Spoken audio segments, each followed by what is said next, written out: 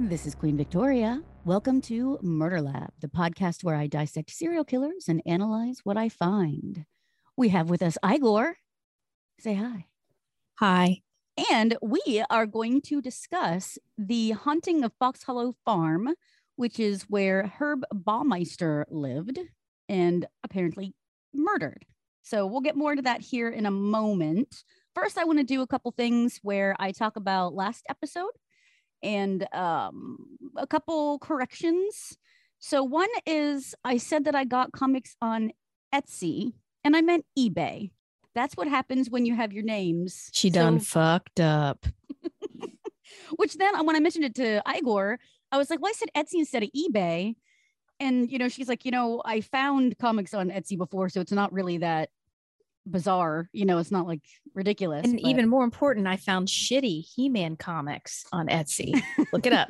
It's shitty He-Man comics. It's worth a look. Oh, it's literally called that. I gotcha.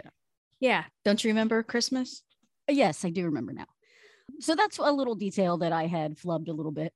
The other thing is kind of a bigger detail that I didn't think about until I was editing. I was saying that I didn't understand how when Dexter's in Australia in the comics, how he fucked that chick and he never says anything about Rita. And I was like, oh, it's because he doesn't give a shit.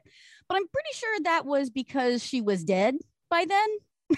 So that's why he wouldn't have cared what she thought. Because it came out after the 7th book where she died. So I think that's actually the real thing, is she wasn't there for him to worry about. So there's that. And then one other quick detail. I had forgotten that when I had read the article with Clyde Phillips, who wrote New Blood, his whole thing about Harrison having to kill Dexter is Clyde Phillips had been in therapy because of his daddy issues. And the guy was like, the therapist was like, basically, we need to kill our fathers to live our own lives. So it was, of course, that was allegorical, or, it's not literal. But like the thought was, to be able to live your own life, you have to get your father out of your life and to do your own thing. So he's like, well, let's just take it literally. And, have Harrison really kill his father too. So that added another element to it, which I just thought would be interesting to bring up. And something not related to last episode. That's all the catch up from, or corrections or additions to the last episode. We do have exciting news. We both have our tickets now to CrimeCon 2022. Woo! You want to tell them where it is? It's in Las Vegas. Lost wages, as many say. And actually, do you see? I just saw that you're wearing your CrimeCon shirt. Yeah, nice.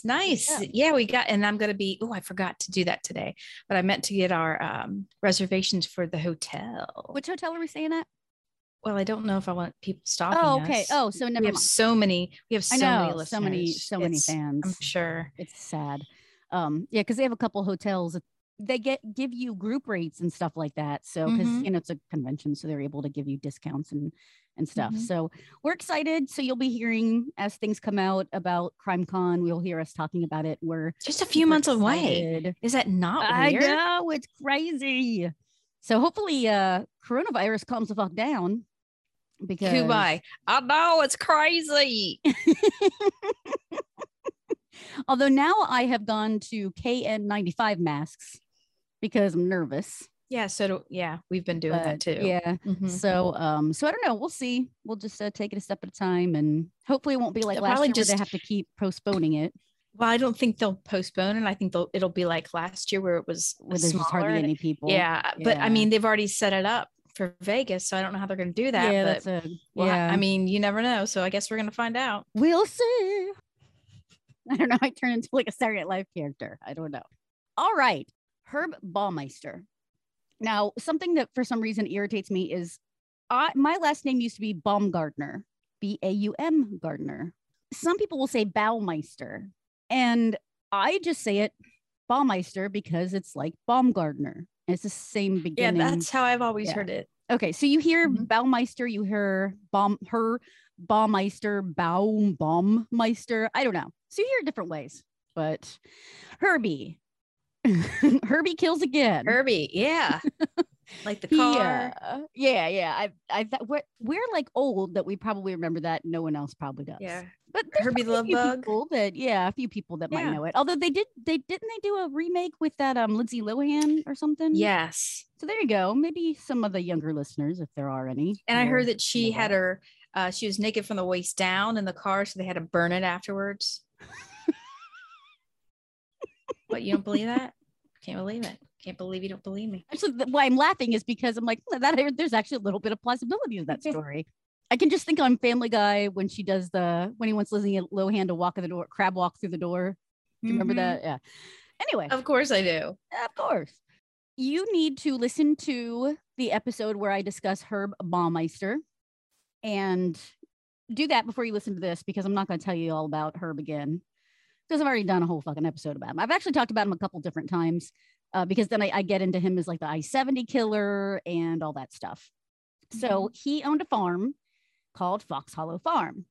And when I was doing I mentioned in that episode when I was doing Herbie that doing Herbie. Oh yeah, when I was covering Herb, that I had also read a book called Horrors of Fox Hollow Farm, Unraveling the History and Hauntings of a Serial Killer's Home by Richard Estep with Robert Graves. This gets specifically more into the haunting of the property. So we only talked about it a little bit, but I thought it merited its own episode because I think it's interesting the things that they talk about. And especially knowing that Igor watches paranormal things and is into that kind of completely stuff. Down with it. Yep. Yeah. And she's way more open-minded than I am about the paranormal activity type thingies.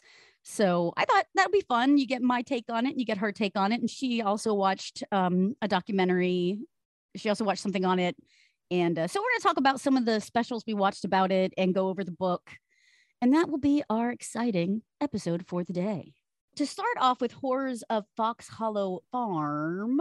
So basically, like I said, it's by Richard Estep, who is a guy that paranormal hunting guy. He investigates paranormal hauntings. And I think it said that he'd done it for like 25 years or something. Mm-hmm.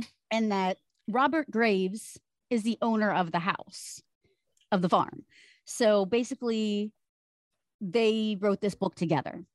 Robert and his wife, Vicky, they let him come in 2015. They said he could do 2 visits in 2 different times of the year.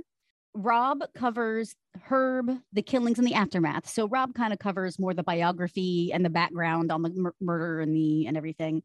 And then Rich steps in, of course, and talks about all the paranormal and what they did to investigate. To give you an idea of the property, the house is 10,000 square feet, 9 bathrooms, 4 bedrooms, 9 bathrooms. I'd be happy just to have 2. I can't imagine having 9. I don't even know. But maybe they have a lot of daughters. rotate. You'd have to rotate them to, Yeah. I mean, unless you have like the Brady Bunch. They had like a couple. Well, I don't know. Is this happened in what year that they're doing the family that I don't know. Is it the same family that's what I was looking into that I saw the paranormal witness on that's in the book that they interviewed or not? Probably the Graves. That's what I'm looking into. Okay. Yeah. So the Graves only had like 2 kids. Yeah, that's what I was going to say. I had 2 sons. So, but still, they could rotate and be anyway. But I just figure if you have like 6 daughters, or hell, if you have 3 daughters, you might need 9 bathrooms. Yeah. Oh, completely. When I was in my like high school, I totally would have. Yeah. So anyway, 9 bathrooms, 4 bedrooms, an apartment. It had its own. There was an apartment off of it. Mm-hmm. A library, an indoor pool, 2 stables, a 4,000 square feet garage, which is bigger than my house by several times. Mm-hmm. And then I believe it was like 18 acres or something like that. Yeah. It was a really big property. I think it was worth they might have been on sale for like 2.8 million, but they talked it down because of everything that happened. Oh, yeah. So it's worth like millions of dollars. All right. So we're just we've got, mostly we just talked to Vicky and Rob. That's who speaks in the book as far as the family. They don't really have the kids talking at all. And then you've got the investigator and his team. He's got like a team of 4 people or something. Then there was a guy named Joe LeBlanc that was a friend of theirs that came to live in the apartment after they moved in. Mm-hmm. So Joe lived in that apartment and he experienced most of the activity. So Mm-hmm. I'm going to kind of go through some of the things that they were experiencing. Now, Vicky, what I find interesting about this, because obviously I've said I'm cynical when it comes to this stuff. I'm not completely closed-minded, but I'm cynical. So it might take me a little more convincing or whatever. So Vicky is a scientist. Mm-hmm. So she's kind of close to my, where she's just like, I don't believe in any of that stuff. Well, she got convinced. So that's kind of intriguing to me. One of the examples they gave is it was when they had first moved in, she's vacuuming and also the vacuum cleaner stopped. Mm-hmm. So she's like, okay. And she looks over and it's had to come unplugged. And she's like, well, that's weird because it's not pulled tight. Like there's tension. And she was vacuuming the pool area, which is important. Yes. Right. Thank you. Yeah. So she's vacuuming the pool area. Well, then she's like, whatever, first time it happens, you can be like, whatever. Well, then she does it again and it turns off again. This time it's like looks like it had been pulled out from the wall, but it was slack. So there was like a foot of line that was slack, but it was like a foot away from the wall. So she's like, I know that I didn't like yank it. Like I would have noticed. It happens a couple times. So, at that point, she's like, okay, like this is weird enough. And she's a scientist. So she's like, okay, I'm kind of puzzled about this. This is kind of fucked. And plus she did say she felt a presence, that all of a sudden she felt like someone didn't want her there. And again, the pool room, the indoor pool is where he was said to have killed some of his victims. So that's kind of like a hotbed of activity. Joe, the first time he lives in the apartment, the first night he has this vivid dream where he's running through the woods. And now at this point, it's important to note, they do know what happened. So they know about the murders. They know about this guy. So he even kind of wrote that off. Like, I know the history of the house, so I'm probably just, reacting. So maybe that's not anything, but I guess he kept having these terrible dreams. Then Vicky saw a man in a red shirt and jeans out in the woods. Well, then she says, as she kept looking at him, apparently like she stopped mid-conversation with her husband and her husband is like, what? She's like, what's that guy doing? And he's like, what are you talking about? Well, then I guess she couldn't see below his thighs. Yeah, he had no legs. So he had like nothing. Yeah. And then he just disappeared. Well, Rob went running around trying to see if this fucker was on his property and he never found him. Yeah, they were afraid that they were getting groupies because obviously everyone knew about the farm. And he said, that's the last thing we need. So then they went on to install cameras. But I wanted to kind of backtrack and piggyback off what the story. So the first story about Vicky in the pool room. So she had the situation with the cord twice. Then it just blew. The whole thing just blew. Well, the fuse, not the fuse, but where she had it plugged into the extension cord, it just blew up and it scared her to death. Did she say that? Yes. Mm-hmm. That's interesting. Because they interviewed them for this Paranormal Witness. Paranormal Witness on it was on Travel Channel, but it's part of the ID network. So it sometimes moves, it seems like.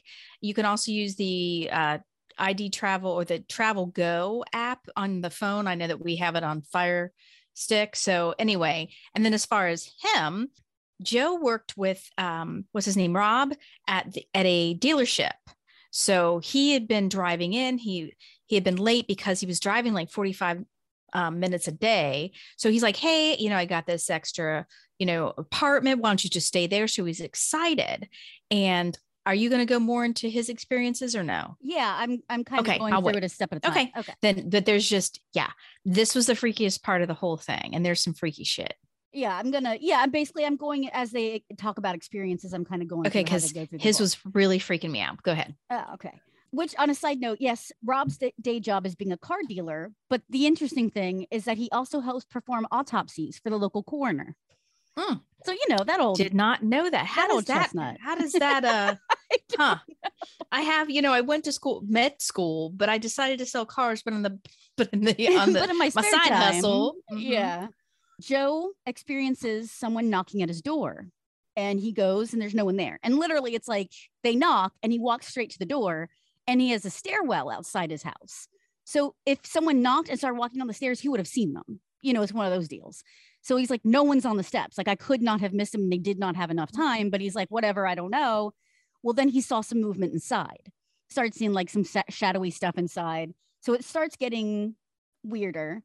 Well, then because they have all these things happening, they do install a closed circuit TV thing. Mhm. Now, that doesn't seem to have any effect on the paranormal activity, but it does give them a little more peace of mind that if something, maybe someone is actually trying to get them, they could see it or whatever. So they have this other layer for him. Joe sees a man in the woods while walking his dog. His dog runs after it, and it's the man in the red shirt, who also doesn't have legs. So now Joe has seen it, and he compares notes with Vicky, and that's one of those things where you can say, well, if Vicky told him, maybe he's filling in the blanks, but whatever. He says that he saw it, and he says his dog went after it, so he's claiming that he saw it. Well, then he found a femur, a human femur, that it was not unknown for them to find. They kept finding bones on their property. They found like 5,500 bones, right? Yeah, when the cops came in, they found like 5,500 bones. So if there's that many bones, it's not surprising if you keep finding bones, you know. But to find a 12-inch intact femur, I will make a side note that I think it was on, because I watched two different things. On one of them, he said that it was 18 inches. So I thought it was interesting that it got bigger. Well, men have to make things sound bigger when they find it. 12 inches is great, honey. It doesn't have to be 18. Wowza. So he finds that, which isn't like paranormal, but it just kind of adds to so now you kind of get the idea of what they're dealing with. The thing happens again where the knocking on the door, the really hard rapping at the door. He goes to answer the door. One point it opens. Oh my God. And you have to see that on Paranormal Witness. Yeah. And then the knocker, the interesting thing is it's just standing straight out at an angle. So it's not down. And then it just drops. And then it just drops. And it scares him even more. Yeah. Right. But totally. So it would knock it. And he would be like, who's there? Who's there? The dog would bark. I mean, obviously on Paranormal Witness, they build this up and I love that dog. I think its name was Ernie the dog. And I think I just made that up. But it was just like, you felt so. I think it was Fred though, actually. So it was Fred Ernie, one of the Sesame Street people. And oh my God, I was like, that poor puppy is probably so scared. Fuck Joe. I was worried about the puppy. But but they kept knocking and he'd open the door. Of course, no one there. And then he saw the handle turning and he heard the spring like, yeah. And then all of a sudden it stopped and then the door explodes inward. Can you even imagine? Well, and then plus right after that. So in this one, he says that a man runs in the door. Yes, that's right. And then he turned around and he saw someone like running and wasn't he wet?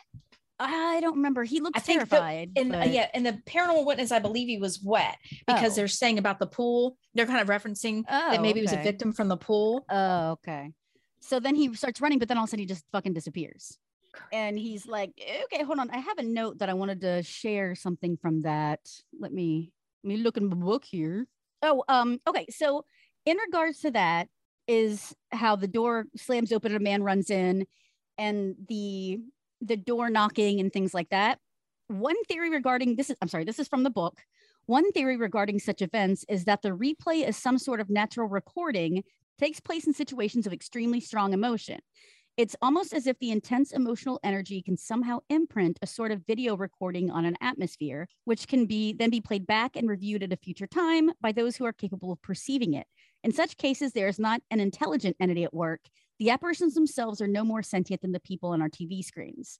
But Joe actually thinks that it was one of the victims, and that they're trying to draw attention to themselves. They're making a reference to what's called a residual haunting, where it just plays over and over, and you just happen to be there. But yeah, he feels like there's something more than that. Are you going to talk about the pool area and what the police found at the site when the bodies were recovered? No. So they interviewed the policeman, the officer or detective that went there and helped recover when they were doing the discoveries. He walked in the pool room. This big pool room had mannequins, like naked mannequins. Oh yeah, and they had naked mannequins and different states, just different weird things. And he was thinking, okay, well, this is meant to. Okay, all right. So I'm sorry. I just didn't realize what you were talking about. Okay. Yeah, I'm sorry. I didn't think of that as what the police discovered, because when I first heard about it, it was because Tony said it. So the guy who comes forward, he actually told the police that. In a Paranormal Witness, they showed it when they were interviewing him. And so that was real creepy too. Yeah, definitely. Yeah, just wait until you hear the detail that I will add when we get to that. It's also interesting is that, so the man that runs in the room, right? They're watching TV together shortly after. And it's a thing about Herb and his victims. And they're showing photos of his victims. And Joe is like, holy shit, that's the guy that ran into my room. That's him right there. So apparently he recognized one of the victims as being the one. Now, again, you could be cynical about that, but I'm just kind of throwing things out. We don't necessarily have to debunk anything as we go, or we can debunk it later. And they've been through I mean, and if they were just aware of it, who knows? Like you said, on the cynical side, maybe they looked into it, but I mean, for them to both see the red shirted guy and then for him to notice, and also how they got that, it's footage they obtained from a local news center. Yes. Because so they went there and said, look, we need to find out more about this because there's just too much. And they actually gave them all their information and they were watching that together, the Graves and Joe. And that's when I was like, oh my God, that's the guy that was in my apartment. Right. Gotcha. Yes, that is very extremely true. Sorry. You're welcome. There is a moment where Joe is talking about how he is in the pool at one point and that all of a sudden he felt hands lock around his throat and that he felt himself being pulled underneath. And the kids were there with him and they're all looking at him like, what the hell is wrong with you? And he's like, something just grabbed me. Actually, I guess technically he began yelling that everybody needed to get out of the water. Yeah, he freaked out and he was scared because like the two boys were there and his friend, one of his friends was there and they were all in the pool together and they were like, what is he doing? But his friend / I think it was ex-roommate or something was like, I know him. And he was freaked out, but we didn't know what was going on. Yeah. Then things happen like Joe starts hearing unexplained footsteps.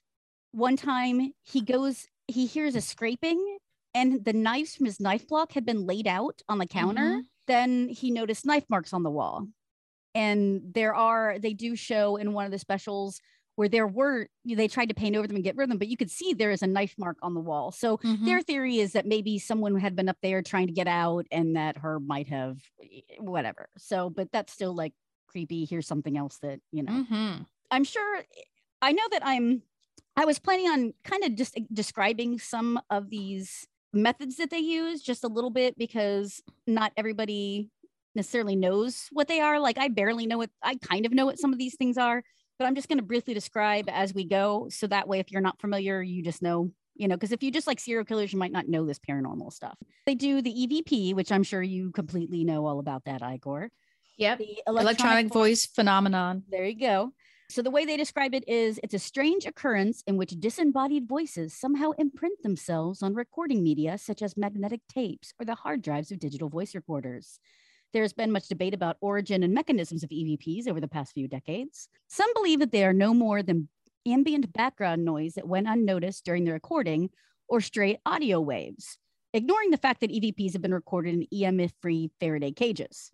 But many believe that they are evidence of discarnate entities communing with us. That's something that they do throughout the episode. And I'll talk about moments when because sometimes they do it and they don't get anything. And then other times they do. They have EPP going on. All right. So next, they talk about the ghost adventures coming to their house, that show. And so I read this like last year or something, and I had forgotten that they had been mentioned in the book. Something made me think to check. It said something about Ghost Adventures doing it. And so I was like, you know what?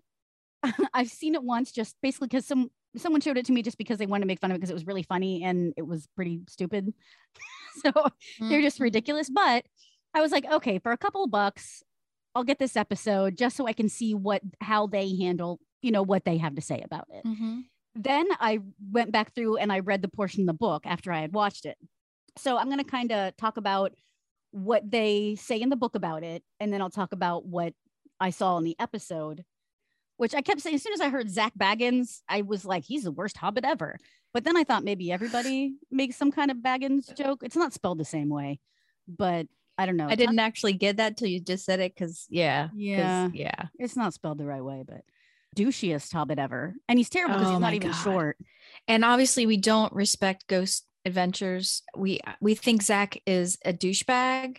So, Well, hey, even more if power to you if you like it. I Yeah. don't get that ghost baiting stuff. I'm not a fan of it.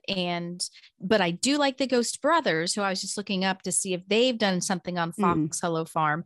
They do a little bit of it, but I don't know, just their attitude, and they're funny and have a better, I don't know. Check out the Ghost Brothers instead. I think the thing is that Zach seems like such a douche that no matter if he's on the up and up or not, he's just a douche. He's a tosspot. I don't know what else to say. All right. Rob and Vicky, even though they weren't initially believers, obviously these things started happening. So they wanted to be open to it. And if you're experiencing stuff and you have a lot of people around you willing to look into it, then sure, go ahead, let them come in. And they are really open to letting people do that. And so they let the Ghost Adventures crew come in. Okay, so now this is Rob. So Rob never really saw anything. He hasn't really had many experiences himself, but he knows the people around him well enough to know that they wouldn't make it up. Like, he knows his wife well enough to know that she doesn't have a reason to make up this stuff.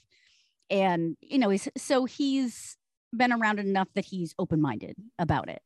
He says, "We agreed to let them come." And I quote, "Although Ghost Adventures is often a dramatic and flamboyant show, known for its provocative approach to the paranormal, we thought that perhaps host Zach Baggins and his crew of investigators might get some more answers concerning the spirits that haunted our home." I just thought it was funny. It's dramatic and flamboyant. They actually let his son appear in one of the dramatizations, which I didn't realize that until I read the book. What's funny is Zach does think that Rob had some kind of deep connection to Herb. And Rob's opinion is, it may be true to some degree.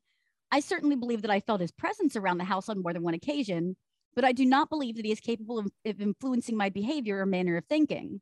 He says that they often claim to find spirits that are dark attachments, and that Zach thinks that he may have Herb as an attachment. Based on you would his think, though, that he would be changing his, you know what I mean? Like, he would slowly be changing and be a little like, he's making it sound like he's a little bit possessed or something. Well, I don't know. Yeah, because this is based on my mannerisms and so forth. So yeah, I'm not sure. Rob says, "While I respect Zach's opinion, in this case, I think we're just going to have to agree to disagree." Yeah, because he's an ass magnet. But so basically he's calling Rob effeminate. Well, I don't know about that. I really am not sure exactly what he means by that.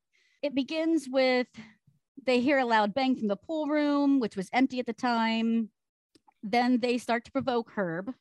Zach claims to see a white mist, and then they hear on the EVP, "Help," which I'll get into more when I talk about when I viewed the thing. Zach asks if it's one of the murder victims or if it was Herb. Then they break out an SB7 spirit box. So it's basically a radio scanner that jumps from frequency to frequency. Yeah, a voice. Yeah, it's like, so it's kind of like an EVP type thing. Right, but it's supposed to scan the spectrum of the radio, and then you can pull out the voice that's trying to talk. So I'm skeptical about that too, but I've heard some definitely spooky things come out of it, but that could just be random. Yeah. They're prone to the phenomena of audio pareidolia. And that when you see everybody's faces, but they look like butts. Right. All right. Yes, that's exactly what it is. So it's when your mind wants to hear something, so it hears something, so it interprets whatever it needs to, whatever is happening, whether it's there or not, because you want to make sense of it. Right. Mm-hmm. Right. So that's one of the flaws of it. So they heard the words, "I'm dead," and "I don't know." Then Herb did it. Zach claimed to feel a heavy pressure pushing down on his chest, and his heart rate picked up. Well, it would be tempting. He had a sex worker sit on it. Nothing. Hello. Rob says, "Well, it could just be that the guy's nervous," but he's like, "I saw them, and they did not seem to be easily intimidated." And they proved that by immediately going out to the pitch black woods. They bring the SB7. They think they're talking to one of the victims. And supposedly it says, "I'm here." And they ask, "Where is your body?" And he says, "In the middle." And they keep walking, and then it says found it. So they assume they found where. So Rob is kind of like, well, I don't know. That's compelling. I can't say that it's definite, but it's compelling. So then they go up to the apartment, and Nick agrees to stay up there by himself. So then, of course, he's calling out to the spirit of the young man who had disturbed Joe. And it sounded like there was a knock on the door. Ugh. They checked the knocking. So they had earlier in the day, they had Joe use the door knocker. So they had some door knocker sound. And then they replayed the sound of what the noise Nick heard. Mm-hmm. And in the show, they're like, it sounds exactly alike. It sounds a little different. Yeah. I mean, it's close. But even in here, it said, well, this says the two knocks were eerily similar. I don't know. I guess they were kind of close. But when those shows come on, when they do those sounds and then they'll show pictures, like, do you see this? I hardly ever see exactly. Yeah, what and I'm they going to say get it more is or into hear. That. So so on that I can I'm a little skeptical too. Right. So then they hear a voice saying getting close. They do a thermal camera sweep that doesn't come up with anything. And then supposedly Billy's flashlight managed to spontaneously dim itself and then come back to life. And then there's this unusual light anomaly moving slowly along the back wall of the kitchenette. And it remains unexplained to this day. I'll get more into that here in a minute when I talk about the episode. So basically that was what they had to say about the Ghost Adventures visit. So when I watched it again, I hadn't even remembered that they talked about it in the book. So I was watching it, and honestly, I do try to keep an open mind. One of the big things that I always look for in anything where there's factual elements is, do they get those facts right? Because if they don't care about those facts, then how can I trust the shit that could be made up? Right. So I will say that they did not say anything that I can remember. As I look through my notes, basically it seems like they pretty much did try to get it right, which I thought it was interesting when you said you like to watch the background information. So that is kind of makes me feel a little better about it, that they're at least trying to get the details right about the stuff that really happened. History. Yes, as far as the history. Yeah, sorry. Yeah, as far as the history of the killings. Right. Yeah, because there's also, I don't know if they talk about it in the book, but there's also the debunking that's important. If you can find a usual or a normal reason for it to have happened, like headlights coming in instead of right things like that. So debunking is important, and those are the type of ghost hunting or paranormal teams that I respect more, is if they can debunk. If they're trying, exactly. Right. So I do like that they try to, and that is, I will say, for the book people in the book, they do say that, okay, so when this happens, if we don't have a second thing happen, we discard it. So that I do respect that more than if you're just kind of accepting whatever happens and trying to come up with reasons why it happened to back you up. So right at the bat, of course, they have news footage. And I thought it was kind of funny because they use the same news footage a few times. So it's kind of like you need to pad a little bit more. And also granted, this is back when TV had commercials. And I know that there is still some streaming TV because we also watch Pluto. So sometimes commercials pop in. But the programs, it's usually they just pop in on Pluto and YouTube. They just kind of pop in, And TV shows were made with breaks. And they kind of figured sometimes we need to recap what people might have missed if they're coming in late. So it's weird to see now because I'm used to non-commercial television shows and stuff. So they would be like, they would repeat something that just happened right before the commercial. I'm like, yeah, we were there. Do you need to? Yeah, I know what you're saying. Yeah. It makes me feel like, what the fuck? But that might have just been the format of how TV was. And I just need to remind myself. It still is, but you just aren't watching it on the regular TV. Gotcha. Yeah. So of course, Robert and Vicki Graves were on there, and he believes that there are unrested souls there. She talks about how she saw the red shirt with no waist. What's funny is when they show it, because they try to recreate it, and it just looks fucking ridiculous. I can't even describe it. I don't know. It just looked really goofy. It was supposed to look creepy, but it just looked goofy. On Paranormal Witness, they just had a normal an actor walking away, and then she said, and I realized he didn't have any legs, and they just kind of faded it so it didn't look cheesy. You know what I mean? And that's one thing that sometimes in the past, like shows like the Haunting or the Haunted, it can be kind of cheesy, but this one wasn't. It really wasn't bad. The fact the acting and the quality was much better. Okay. Yeah, this looked like a CGI where a guy had his arms outstretched, like just this red shirt guy with no waist just floating through. Listen, I can appreciate that in the haunted show. It takes away some of the fear, you know what I mean? Some of the fear, it makes it easy to laugh at then. So they tend to think, so some people think that he's there, that it's Herb that's there. And that's an important distinction we'll get into throughout the rest of the book, is whether people think it's Herb or not Herb or whatever. Then they have, oh my God, then they have these stupid dramatic shots, like when they're talking about how Herb had killed men, where they just do this shot of a man in a bathtub and there's just a bunch of dead naked men like laying on the floor around him, like this real dramatic. I'm like, what the fuck? It's just so I don't know. Like, I get it, but it's just how many.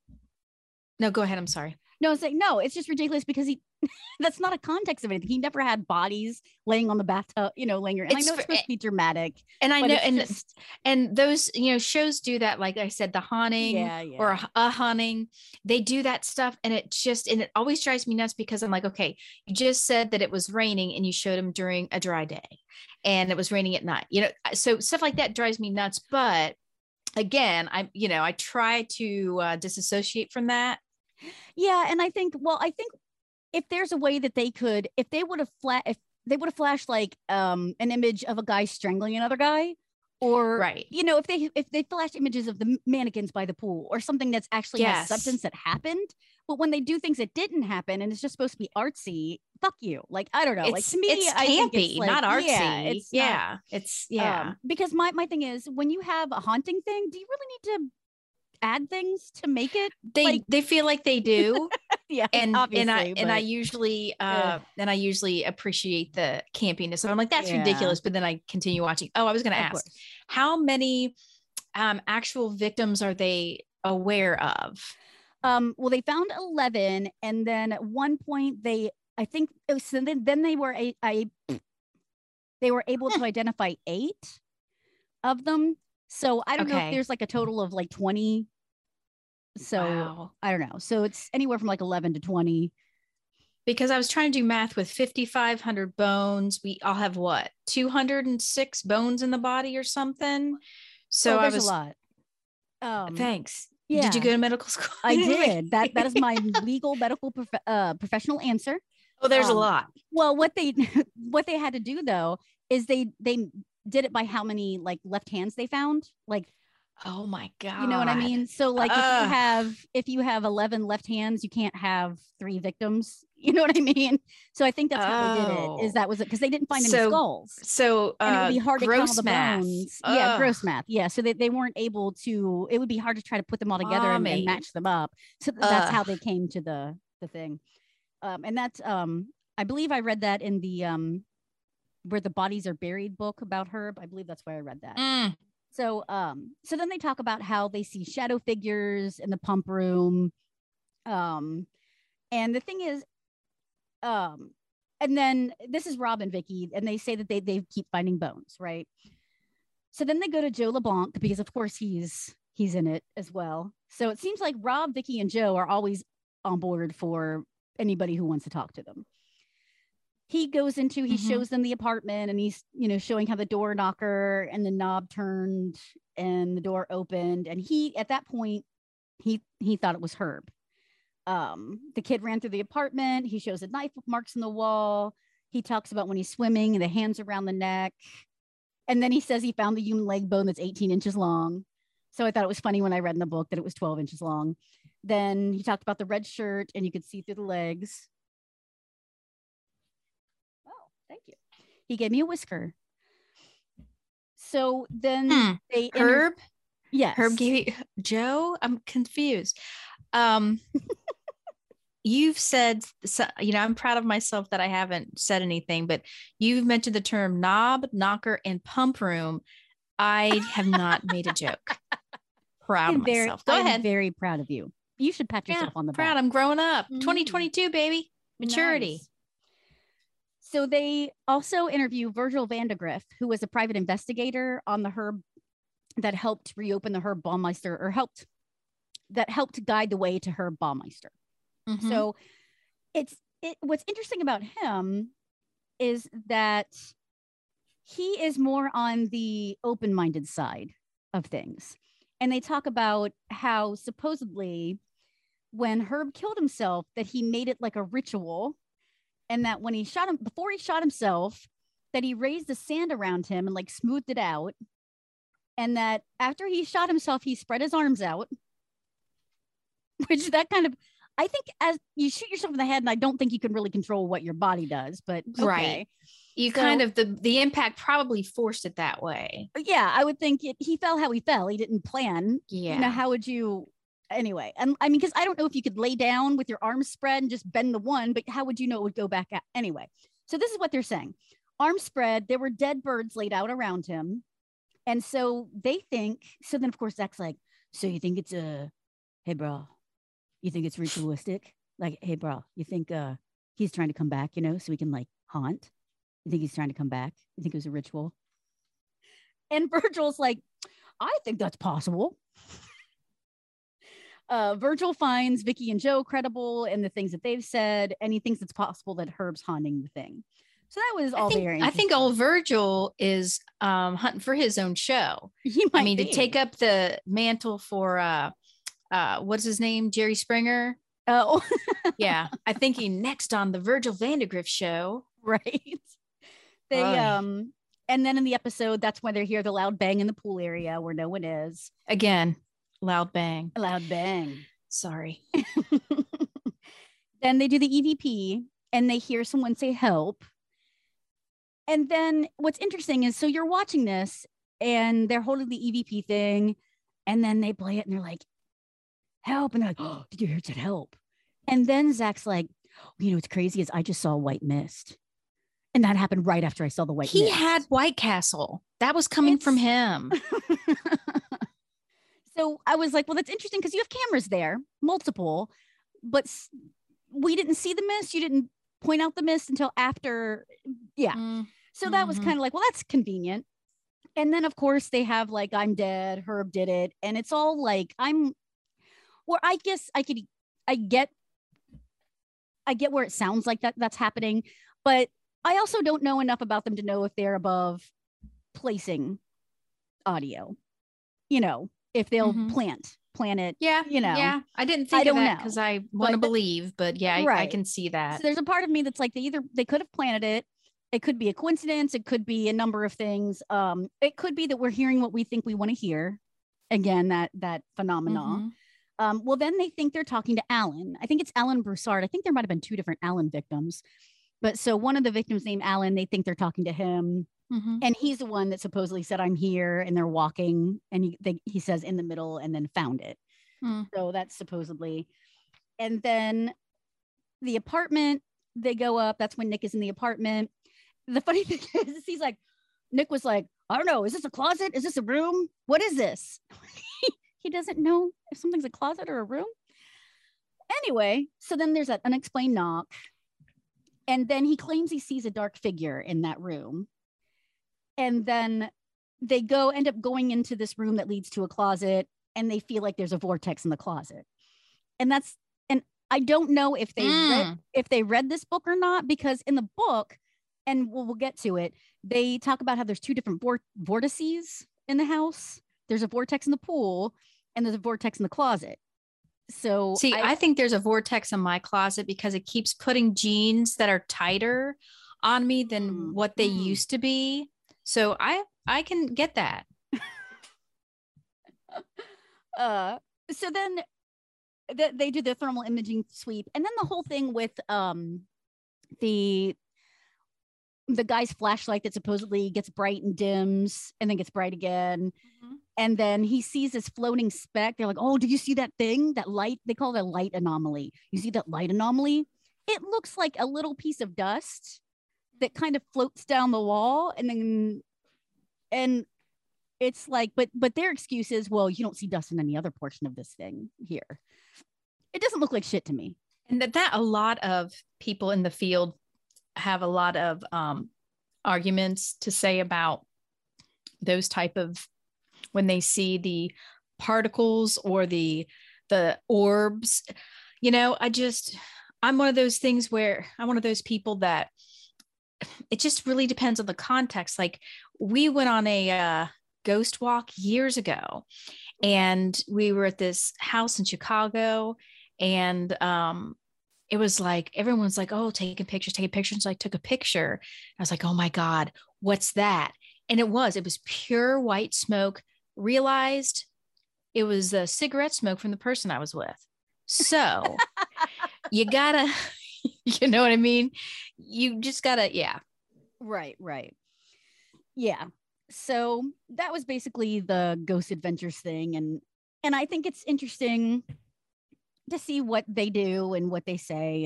And mostly because I think it's interesting to hear what Joe has to say about it, and Rob and Vicky, and part of the reason I wanted to watch a couple different ones is to see if they stay consistent, because, that's a thing, is if they keep changing their story, then that makes them less.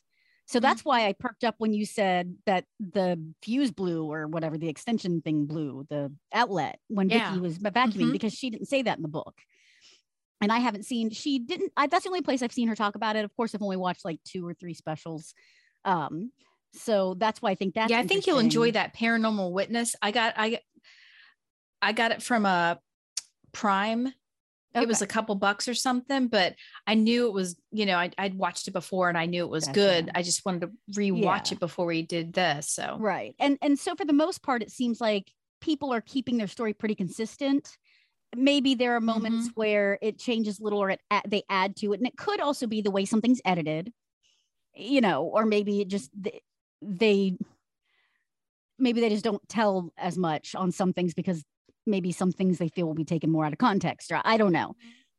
So if they add a little more to the story, but the story is pretty much consistent, I think that's, or if they fudge some things, like how he said he found an 18-inch femur and one person said it was 12 inches. The point is, he found a femur that was, obviously a human femur. So that's the main reason why I didn't mind watching it, is even though I was cynical about the Ghost Adventures portion, is it's interesting just to see what the people who were involved have to say, and it still is interesting, the things that they say they hear there, and to see how it compares to maybe what other psychics and stuff hear. So to move forward, we've got Joe left. He ended up moving out, and not because of the haunting, just because it was natural in his life. I mean, it was stressful for him, obviously, because he, to get constantly woken up with doors knocking and shit like that. But so what's interesting is it slowed down after he left. So that leads some people to believe maybe he was kind of a magnet for the activity. They say some people are more sensitive, and so activity happens more around them. And that may be why not much happens around Rob, is because Rob's just not susceptible to it or open to it. So that's one of the arguments. Now, there is, according to some of the information that people have given, there's apparently 2 entities. So this is according to a shaman that came to visit. He felt that there was an elemental, which is a form of nature spirit, that lurked in the woods outside and only came out after dark. Joe had told me that on more than one occasion he had encountered a mysterious dark figure dashing from tree to tree when he was outside the deer trails at night. So there are, he also said that there are several Native American spirits, which mostly keep to themselves in the woods. They're not connected to the murders in any way. Commerk did, but they were there for much longer, and they're angry at the way the land had been treated. So apparently there might be some Native American spirits out there that aren't really bothering anybody. They're just walking around pissed. And then there's this elemental spirit that comes out at night and is menacing. And then it might be Herb's spirit, Now it doesn't make clear what the second entity is. I just realized, but so apparently they do go more into things. So I'll just keep moving forward because we'll get into more detail. So did you hear that? He just keeps, I don't know. He just keeps speaking and then going, Oh, turd. So Richard had been a paranormal investigator for 24 years. And so this is where he takes over the story. And he, so he's researched some of the world's most haunted locations. Mm-hmm. So that's kind of a little bit of his background. They have some more occurrences where Vicky saw the man wearing a red shirt. Rob saw a shadow figure downstairs. He felt something touch him in the pump room. Saw a faguey. Shadowy figure becomes faguey. I don't know. He saw a shadowy figure passing by him. And Rob, again, he's not really the type to get spooked, but that actually even kind of made him a little nervous. So apparently he has a little bit of an experience. The apartment. So one of Rob and Vicky's sons moved up into the apartment, and it seemed like the apartment door would rattle like someone's trying to get out or in. And so those were some other things that happened. Well, then in 2016, in November, they come back for their second visit. And this time he's got a sensitive with him, which is someone who feels that they are sensitive to the spirits and things around them. Mm-hmm. Like an empath. Like an empath, yeah. And he had like some paranormal investigators. It's funny because they're like, I have the sensitive, I have the paranormal investigator, and I have Cletus. And they don't really I have the Cletus. That's a myth. I don't know. I have the Cletus. And the way they describe Cletus is like, well, he's not as experienced, but he's very energetic, and he's kind of like a bull in a china shop. So they don't really say what he does or what he's for. So I don't know if he's supposed to be like an amateur paranormal investigator. It's kind of like how Stephen King referred to as The Shining. It's the Cletus. It's the Cletus. Oh, okay. Yeah. So I thought it was a person, but it's not. It's and he can also find out where the best moonshine is. Slack jog yokel. So they also put out laser grids around the pool that's supposed to like, show activity and shit like that. And they've got cameras all over the place. So they're doing it all up. They got all the shits. So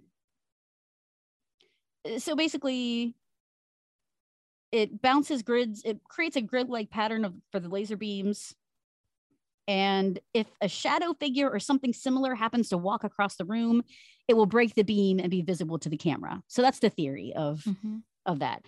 They did have a moment where they thought they saw something moving, and they saw a shadowy figure. So then they were trying to figure out, well, could that be someone happened to walk by the window and somehow that disrupted it? So they weren't able to figure out.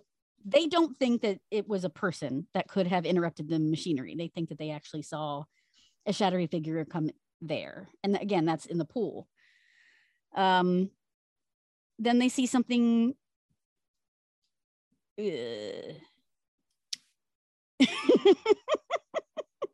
So this is a case where like they're trying to debunk.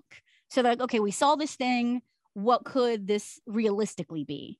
And so they do some other tests, and they don't think that it could have been anything else. They see a shadow. There's a lot of shadows and stuff. Yeah. So they see shadows. Then their laser grid dies completely, and they had just put in fresh batteries right out of the package. Unexplained battery drains tend to plague paranormal investigators.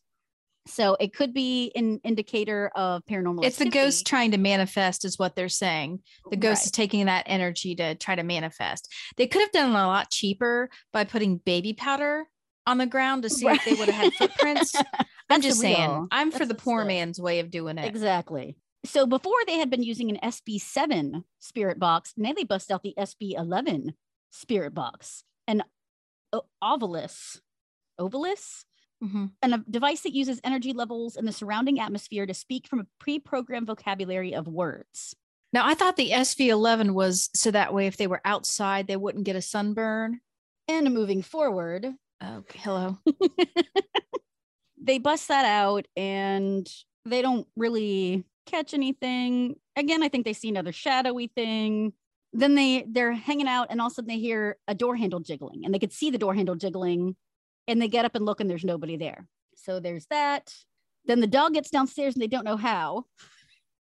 Ernie. That is actually, this is actually their dog named Winston. Aww. The changing room door opens by itself. Like they swear they had shut it. They go back in and it was open. So, just like little things like that. They're noticing. Rob does not care for them to use a spirit board, which some people know as a Ouija board. Ouija board, yeah. And because he's had several psychics warn him that it's probably not safe. And even though he doesn't necessarily 100% believe, he just wants to be careful. Yep. So he didn't like them to do it. So they used what they called a human pendulum. Are you familiar with this?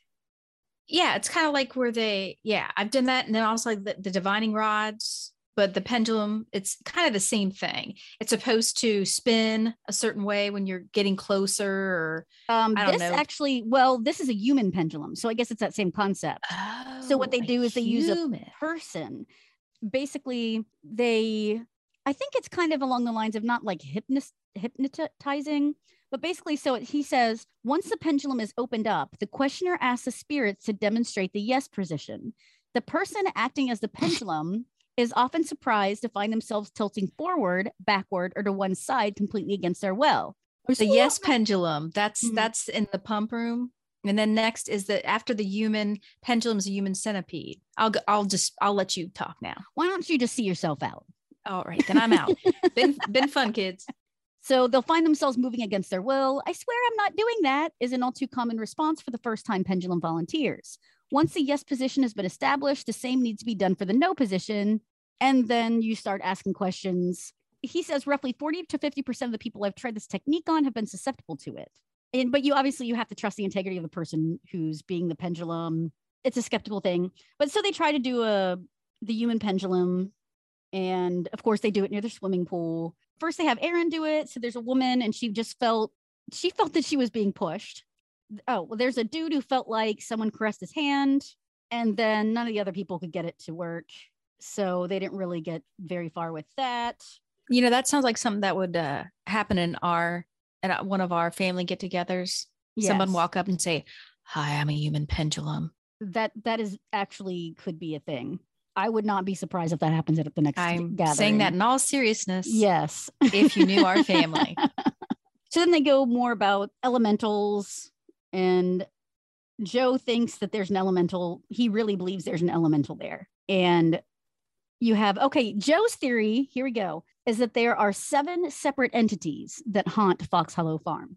You've got Herb, you've got 5 of his victims, and the elemental in the back that hangs out in the woods. So that's what he thinks is a thing. And of course, the elemental's not human. So there's one theory, is you got all kinds of shits going on there, not just Herb. We've got people having things brush against them in the pump room. No comments from Igor. I can giggle.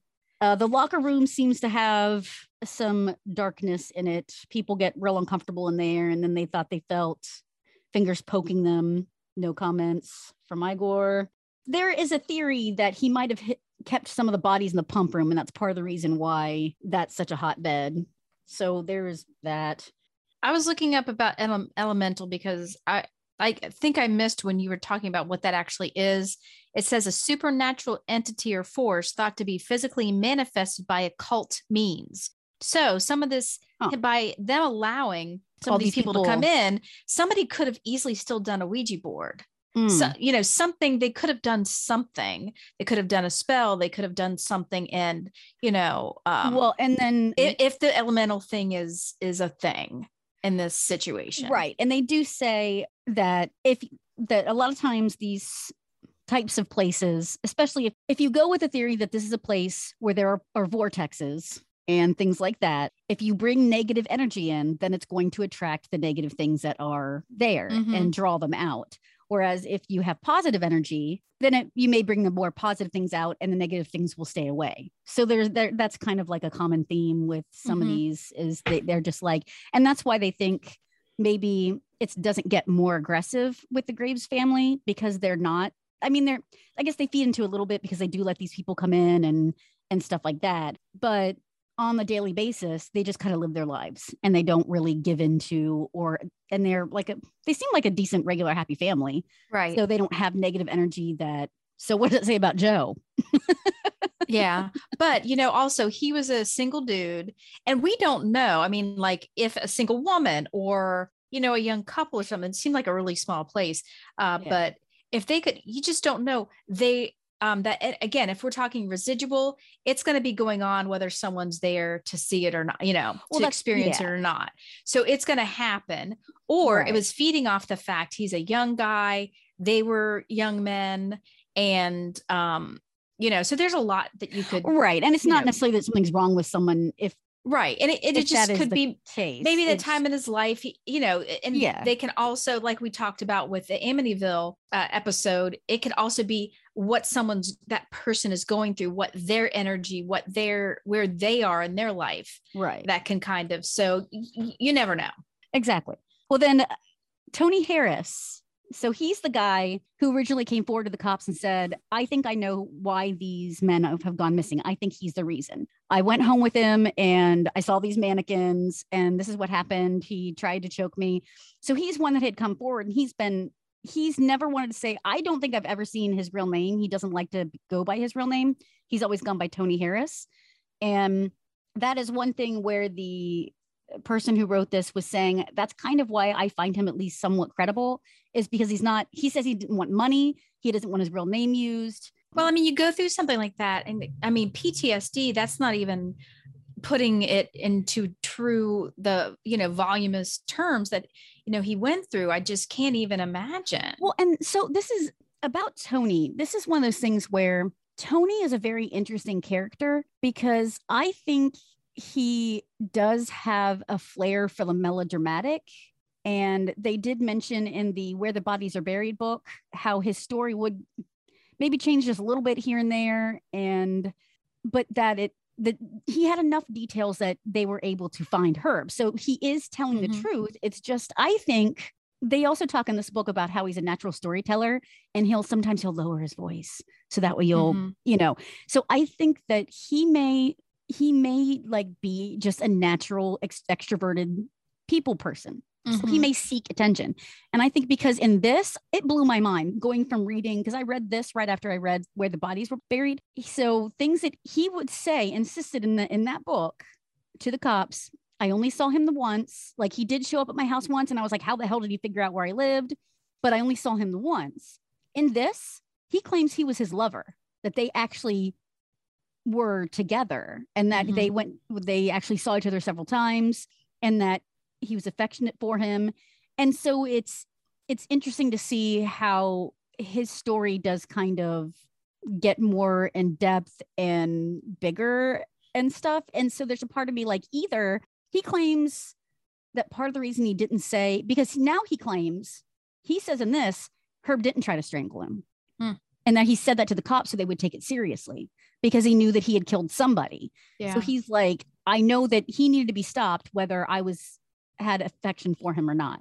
So he needed to be stopped. So even if I did make up a couple details, it was because he needed to get looked at.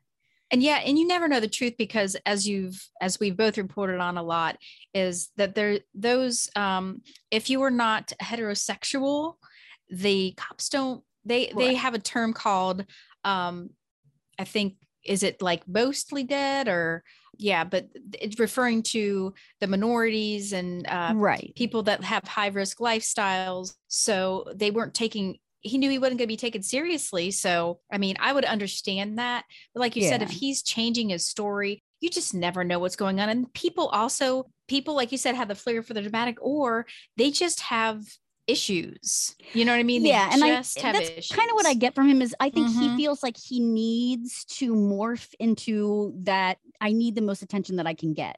And if I have to Which is stretch the sad truth, if- it's not yeah. necessarily that he's meaning to lie, but he's dramatic. He wants to, So the reason I'm saying that is because he's mentioning that there is an entity. So they're talking about the elemental.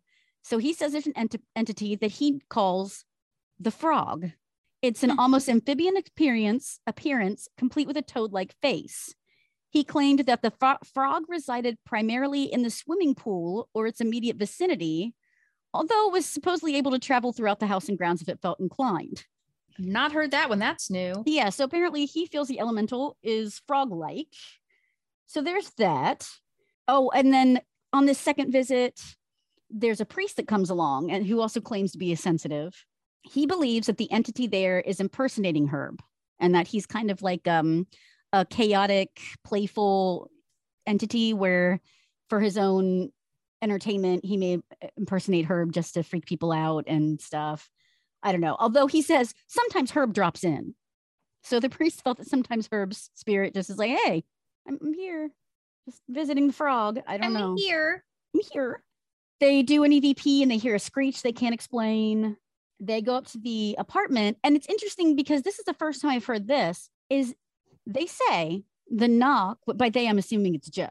Joe said the knocks would happen at 1:45 a.m. and there was always 7 knocks.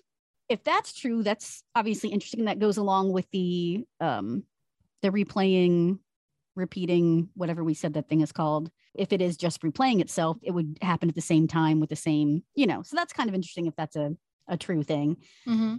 Now, at this point, Joe thinks it's a spirit imitating Herb. So before he thought it was Herb, but at this point in the story or in the timeline, he feels like it's somebody imitating him. They do some cameras where you can see like where it represents like there's like a stick figure if there's a person there. And so they have the figure of the person that they know is in the room. And then this smaller stick figure walks up to him that looks like the size of a child, which is interesting because no children have been mentioned at all in this. So then the figure like pokes him in the chest and then runs off and they don't see the figure anymore. So I don't know what that. Yeah, I hadn't heard that. Yeah, I don't know what that's all about. Also, if the stick figure is small to be a child, I'm not sure how it poked him in the chest. So that's interesting. Okay, so here's more on Tony's theory on the dark energy at Fox Hollow. He believes that a lot of the dark energy comes from an evil spirit that had been an assistant to Herb. In life, this man's name was said to have been Joe, not to be confused with Joe LeBlanc. And Tony found him to be so abhorrent and reprehensible that he refused to even mention his name, choosing instead to refer to him as SLJ. Sounds like Joe. So he believes that Joe had some kind of an accomplice and that apparently the accomplice is dead and that he's one of the things that's haunting the place. Then they talk about how the bathroom might be a portal, and it's specifically Herb's bathroom. So, and again, a portal or a vortex it's like a kind of a thin space between the spirit world where spirits can come in and out. Right. And that there's one psychic that comes in and she's like, oh, there's definitely a portal here. And what's convenient is that no one can ever fix the problem. She's like, oh, I don't have that technical ability. That takes somebody special. I don't have that ability. Yeah, I mean, there's people that can go in, they actually can close portals. And it's usually, though, I think the people that opened it, like if they did do like a Ouija board or something, they can sometimes open that. And if they don't do it correctly and close it, then it's open. Yeah. Okay. So supposedly the pool has a vortex and the bathroom, Herb's bathroom, and they consistently say that women who go into Herb's bathroom that maybe just go in there and no one said anything, that if they walk in there, they feel unwelcome. They may feel a presence. They may feel somebody push them, or so for some reason, the argument is that Herb hated women. So women don't feel comfortable in his bathroom, and that the presence there. So that's the argument for that. Then we've got, they see a white cat. And Vicky's just a white like, cat. Yes. Okay. A white cat. Yeah. And so Vicky's like, sometimes I see a cat. Sometimes there's a cat around here, but it's not like I don't own a cat. So apparently there might be a white cat ghost. There's a psychic that thinks that it is Herb at the house. But then, you wonder, why would he haunt the home? So one of my questions is, my first thought is when they're like, well, Herb's hanging out there. My first thought, and not being deeply into ghost stuff, is I believed that ghosts tend to haunt where they were killed or died.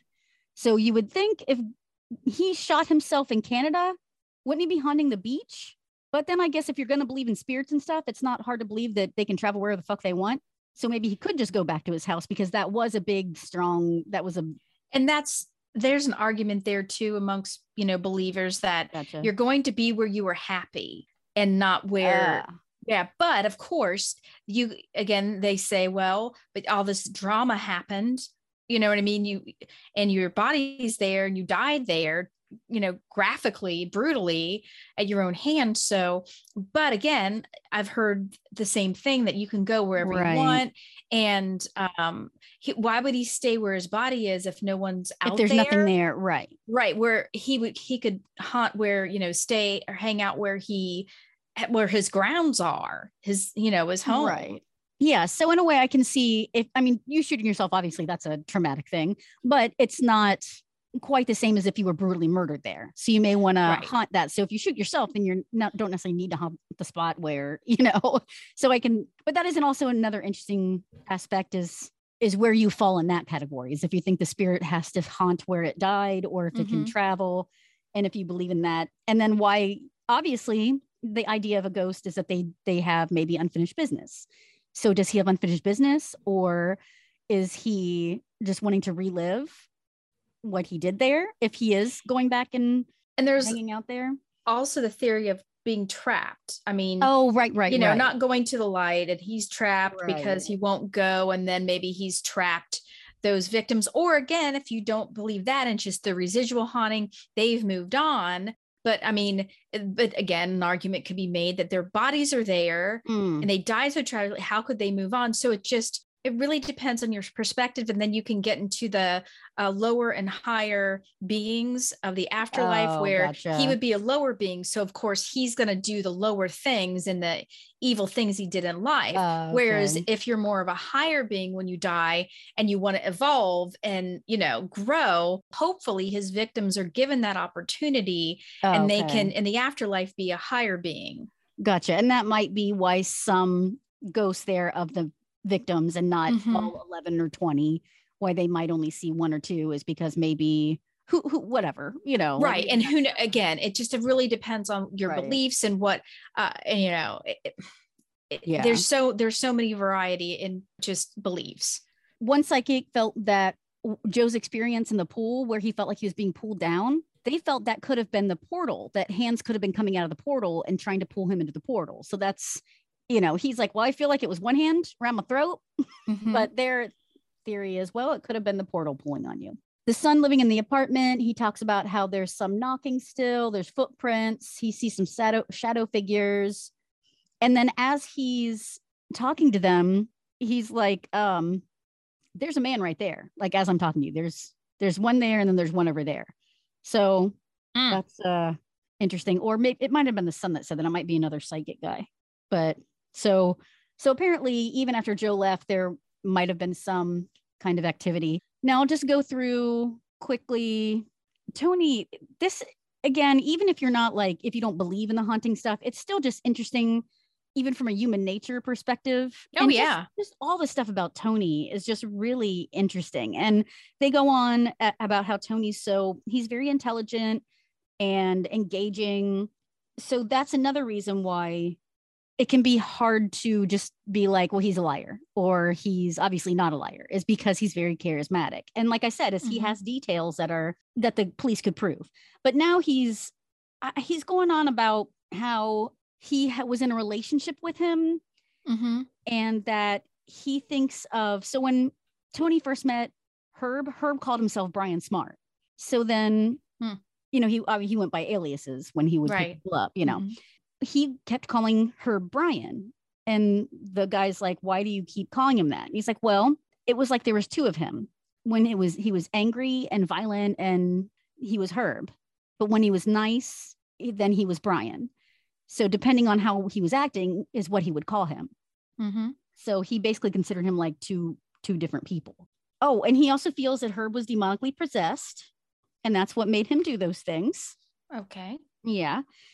He mentioned that Well, Tony says he's developing his psychic ability and that sometimes he can hear spirits and read people on a different level.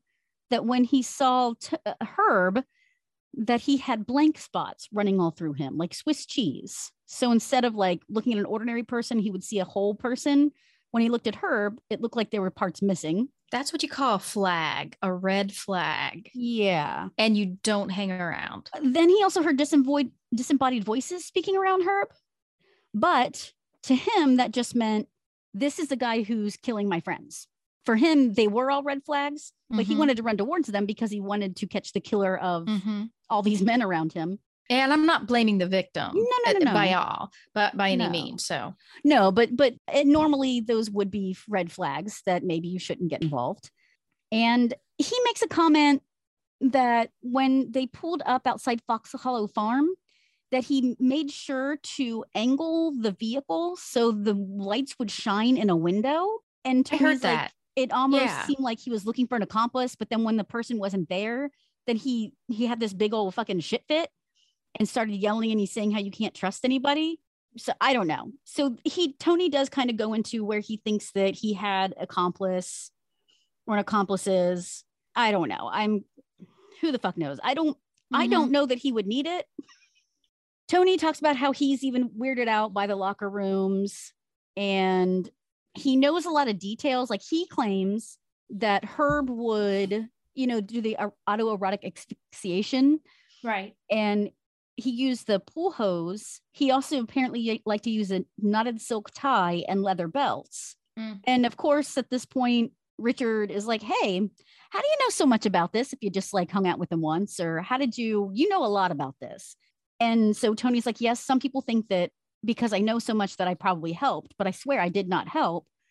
I did have a relationship with him and he would divulge information to me. He claims that he wanted me to be, it was like an apprentice, that it was almost like he was grooming him. And he would say, after he choked me and would show me how to do it, he would have me do it to him. Like he was trying to make sure. Again, I don't know how true any of this is because it could just make an interesting story at this point. And I don't know that that's true or not. Yeah. And you know what? Also, what I was thinking too is that there's a reason why serial killers target certain people and go for certain people. He sensed he was, maybe he has a personality disorder. Maybe he's got, like I said, he's got something or he's just that and he's real lonely. Yeah. So it's really sad. All this you're saying, it's just, that's what I keep feeling like. Yeah. I just really feel for this guy. I mean, I don't know what's true and what's not, but maybe he's trying to come to terms with it too. And sometimes he steps back from it and other times he leans into it. So. Right. And the more that he talks, because he goes into how that sounds like Joe figure is the one who actually killed Brian. So anytime that you have this kind of thing, you have people like this where it's hard to completely believe 100%. So that muddies the waters. So that brings me to, I'm just going to go ahead and jump into this other special because it has to do with people, shady figures that you don't know if you can believe. Basically, they interview the camper. There was some campers that found Herb's body. And this camper says when they came up that he walked right up to practically Herb's shoulder.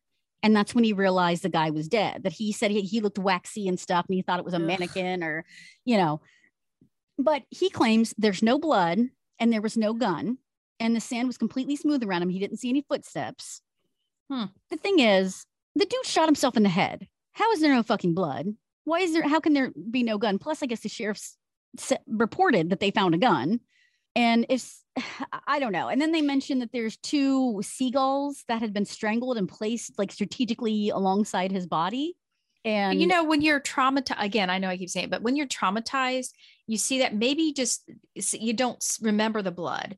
You just remember the look, the skin, and that can just paralyze you. So, I mean, and I'm not the most observant person anyway. And you had trauma to that. I would probably, Yeah. And then I noticed the wife didn't speak, only the husband.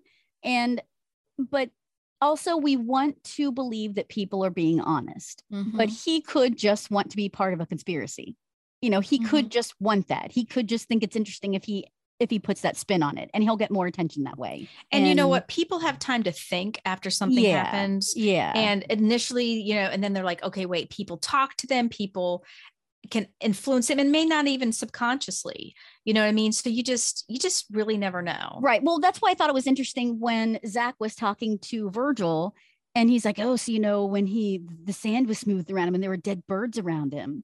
I mean, the dead birds. So in that, it made it sound like there were several dead birds, and they actually, even the image that pops up is like tons of dead crows all around him. Of course. But in this one, they talked about there were like 2 seagulls that had been placed, you know, and I don't know. I mean, that is something that it would be interesting if we could see the crime scene photos to see what it is. I would think that he just killed himself, and, you know, he could have smoothed the stuff around him because he wanted the place around him to be. And I don't know, maybe he strangled a couple birds and put them next to him. I don't fucking know.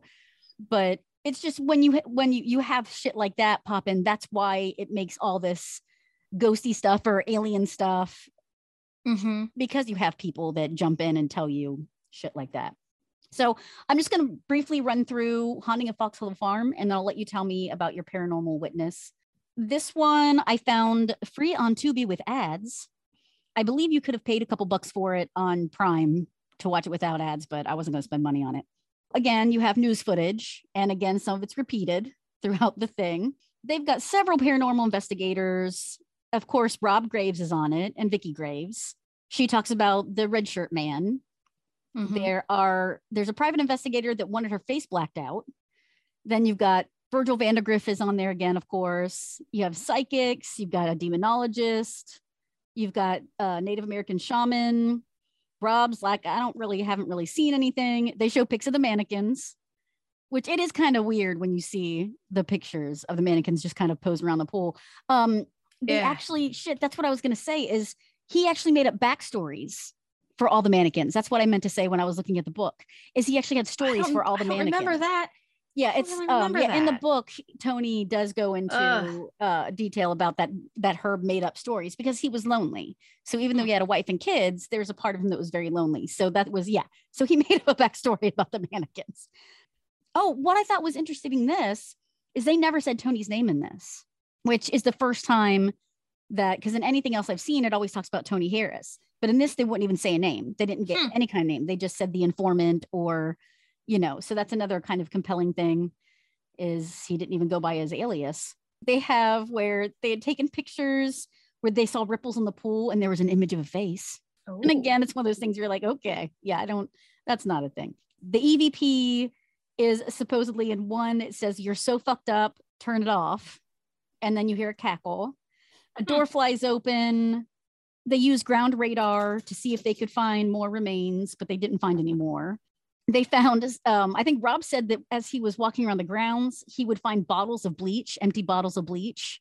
And he found an empty tub of Vicks Vapor Rub.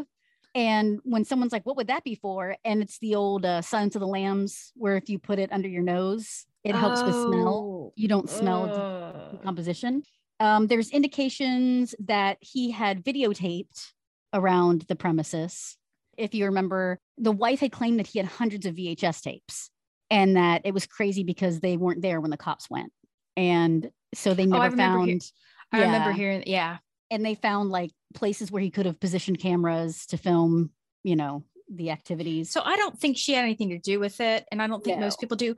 But she had some sneaking suspicion, and she may have gotten rid of some of those because it was already hurting her family. You know what I mean? Mm-hmm. I mean, she's figured they got the bodies. What are these gonna, you know? So, I mean, I can't prove that obviously, but you know, I can understand, and to an extent. Yeah. I think that she basically was I'm going to ignore it, so it's not happening. Right. Obviously. Yeah. In the book, they said that he took his son camping, or took his son. And then she decided, I want to let you search my house because now I know something's up, and my son's with him, and I don't know if he's going to hurt my, you know, I guess she didn't say that. She just said, I want my son home with me.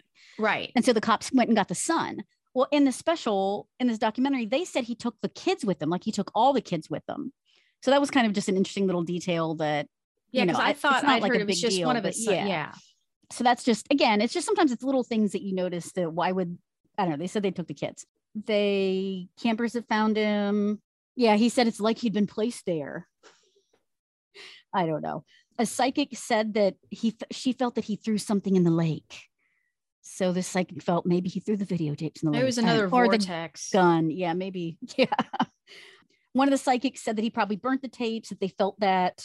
And then we've just got some more of the EVP. They asked if he was the I-70 killer, and the response was, yes, I am. They asked where the skulls were, and he said his response was with Chuck.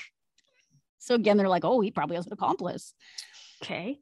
Then they do a thing where they took a picture in the woods, and supposedly you could see the shape of a hooded figure. And if you squint your ears, you can kind of... If you stand on one leg and head north with your arm up. I mean, you can kind of see where maybe there's a hooded like figure, but it's just, I can never see that stuff. No. Yeah. And I literally wrote, like, I don't see it. Like, I guess I see what they're talking about, but I don't think that's. Then they heard EVP, you know who I am, you know why I'm here. A psychic said that they think there are 32 bodies there and a little girl. And that's kind of interesting if they know anything about that little stick figure, in the video. So that's, if they didn't know about it, that's kind of an interesting thing. If that's because the other argument is, if it's a vortex, that there might be other things other than his victims there might be other spirits. So maybe there is a little girl that maybe went through the vortex, or maybe other shit happened there that they don't know about. Although they have done a lot of history on the house, they have searched, and they haven't found anything.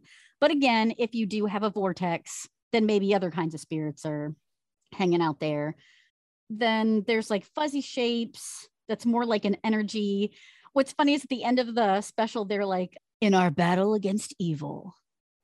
So I like how this becomes like this big in a world. Right. And it becomes this big dramatic. It was okay. I was glad that it seemed like when they talked about the historical, like the factual stuff, that seemed pretty accurate, except like I said, I pointed out a few things where maybe it was a little off. But it's interesting to see all the different psychics that have different opinions on what's going on or have these insights to it. So now I'm interested to hear what happened on Paranormal Witness. Well, that's pretty much everything that you talked about is pretty much it. I chimed in with, the big moments. I just have a question for you. Did you say were you saying a conspiracy was that his body was found outside? Because everything I've read and remembered, his body was found in his car. No, he was found on the beach. No, well, I looked it up and it says his body was found in his car near Grand Bend, Ontario. That is interesting because... Yeah. And hold on one second. Let me go grab my book.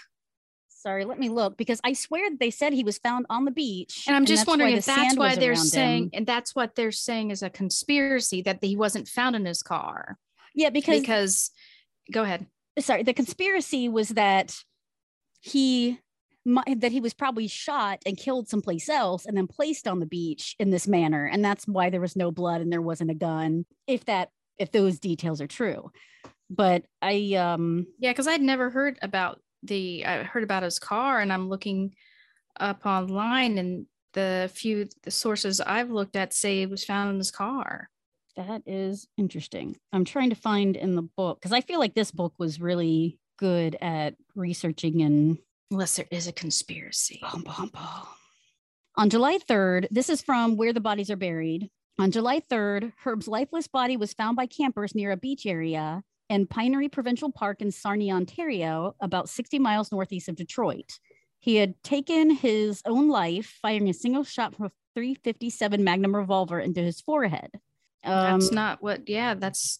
At about 11 p.m., Herb had parked his 1989 gray Buick Century near the beach and then walked across the sand to a quiet spot near the water's edge. Sitting facing the lake, he took out the gun, pressed the barrel to a spot between his eyes, and pulled the trigger, setting off a blast that ripped through his forehead and exited the back of his head.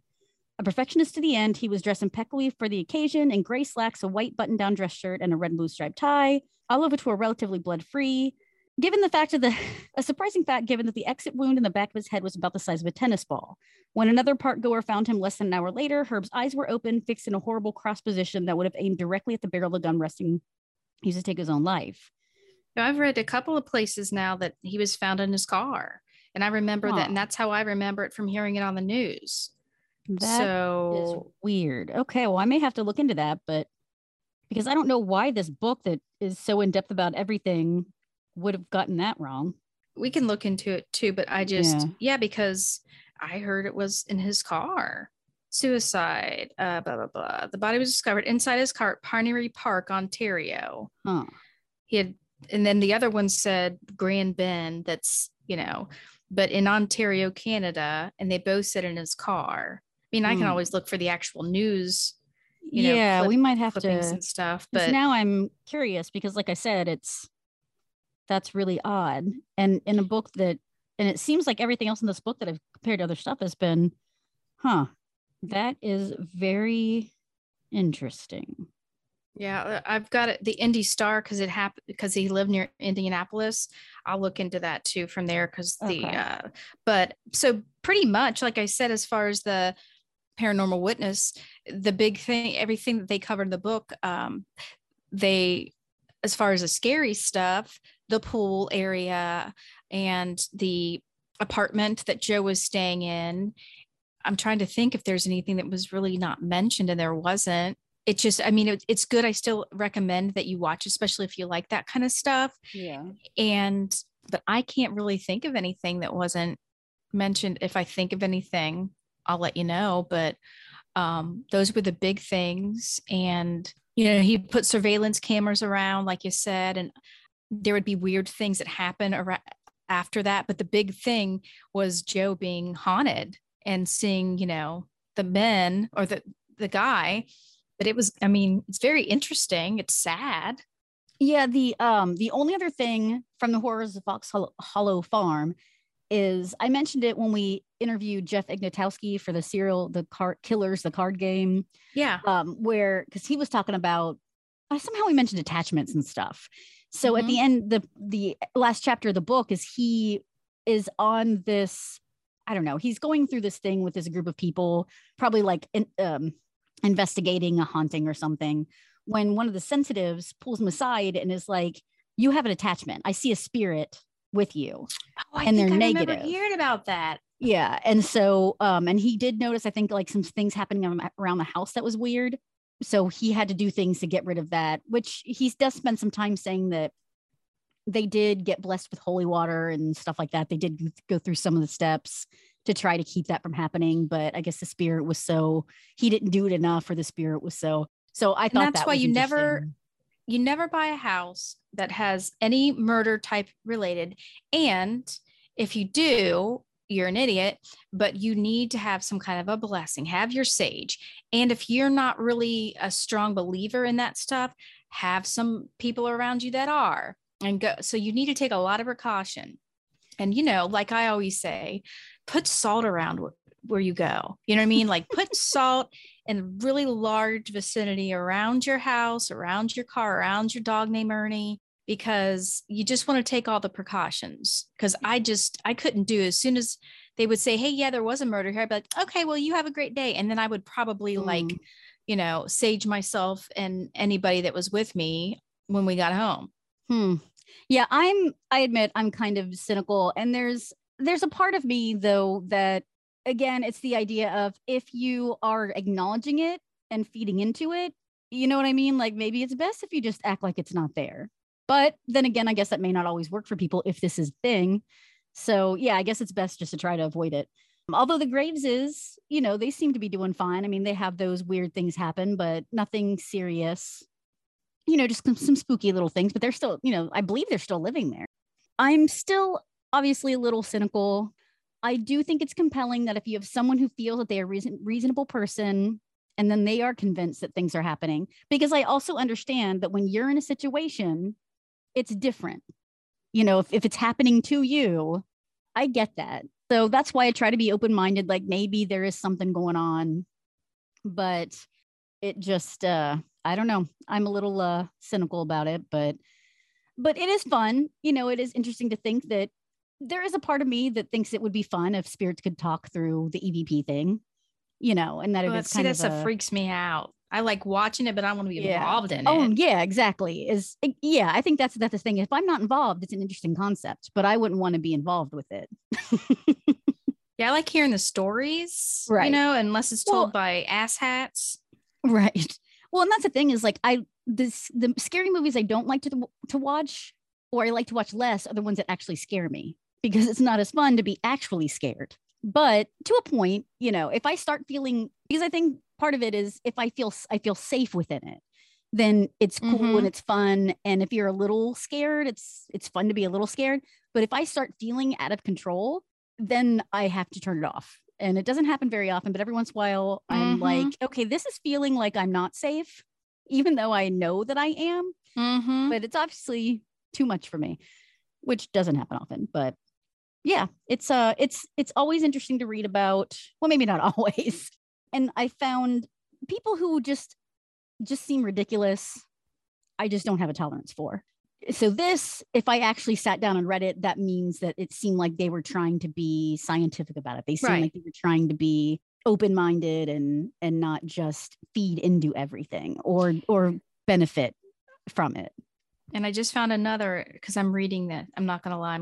I'm still trying to find the answer to that question. That's good. I found another LGBTQ magazine that talks about his body was found in his car. What the fuck? Serious, dude. I'm really trying to find like actual news footage. Not that these magazines all are wrong, but yeah, I'd never heard that before. So I was like, was that the conspiracy that dude was talking about? It's one of those things where it makes you wonder who the source is.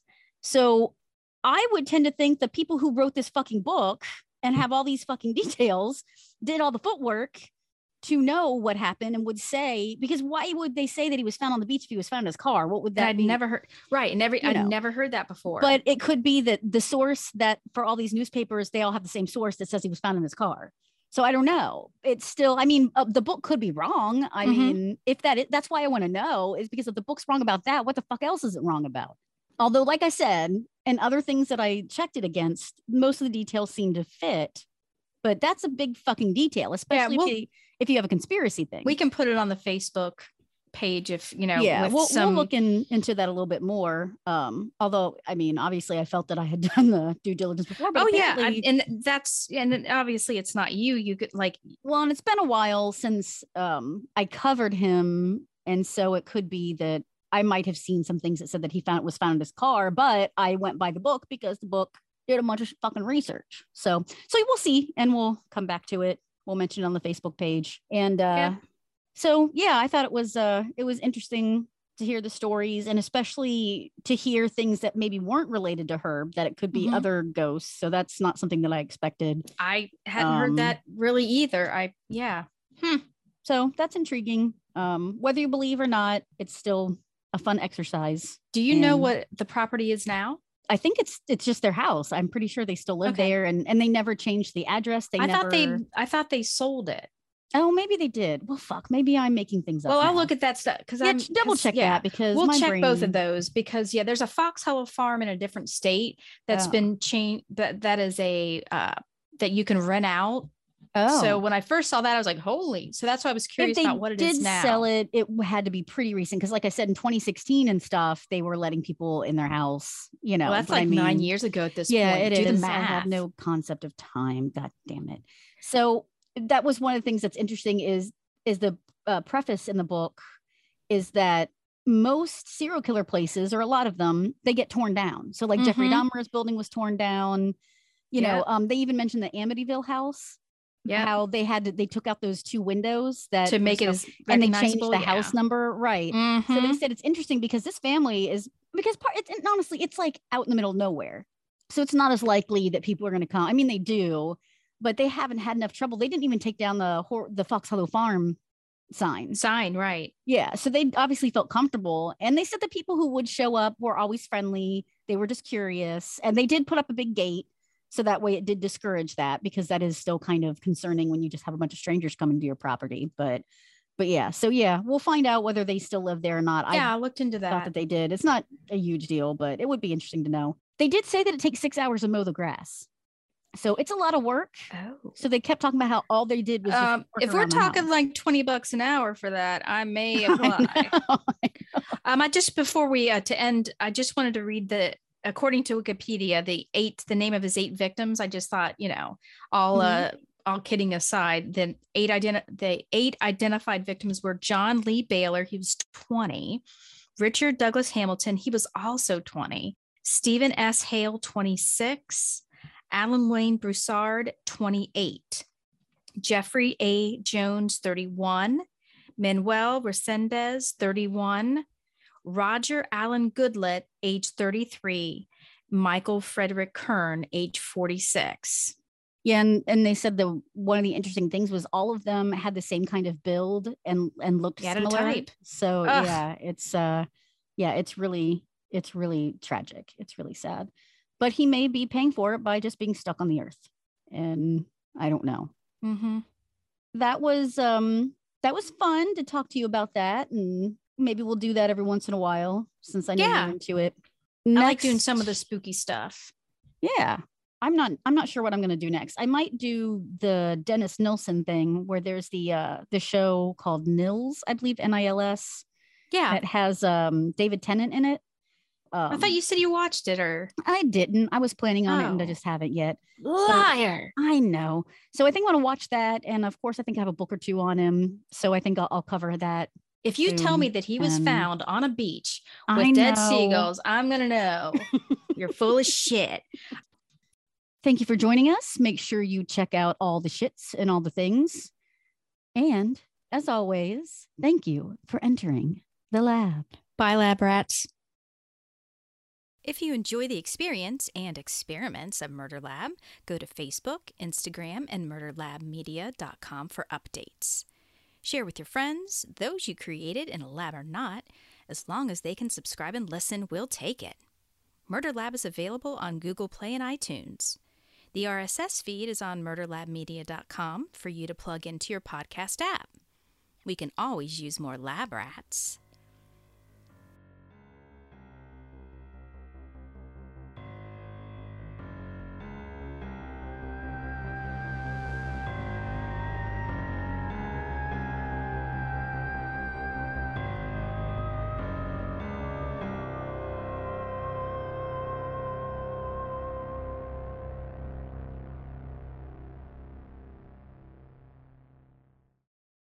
So I'm going to... Okay, and take 900.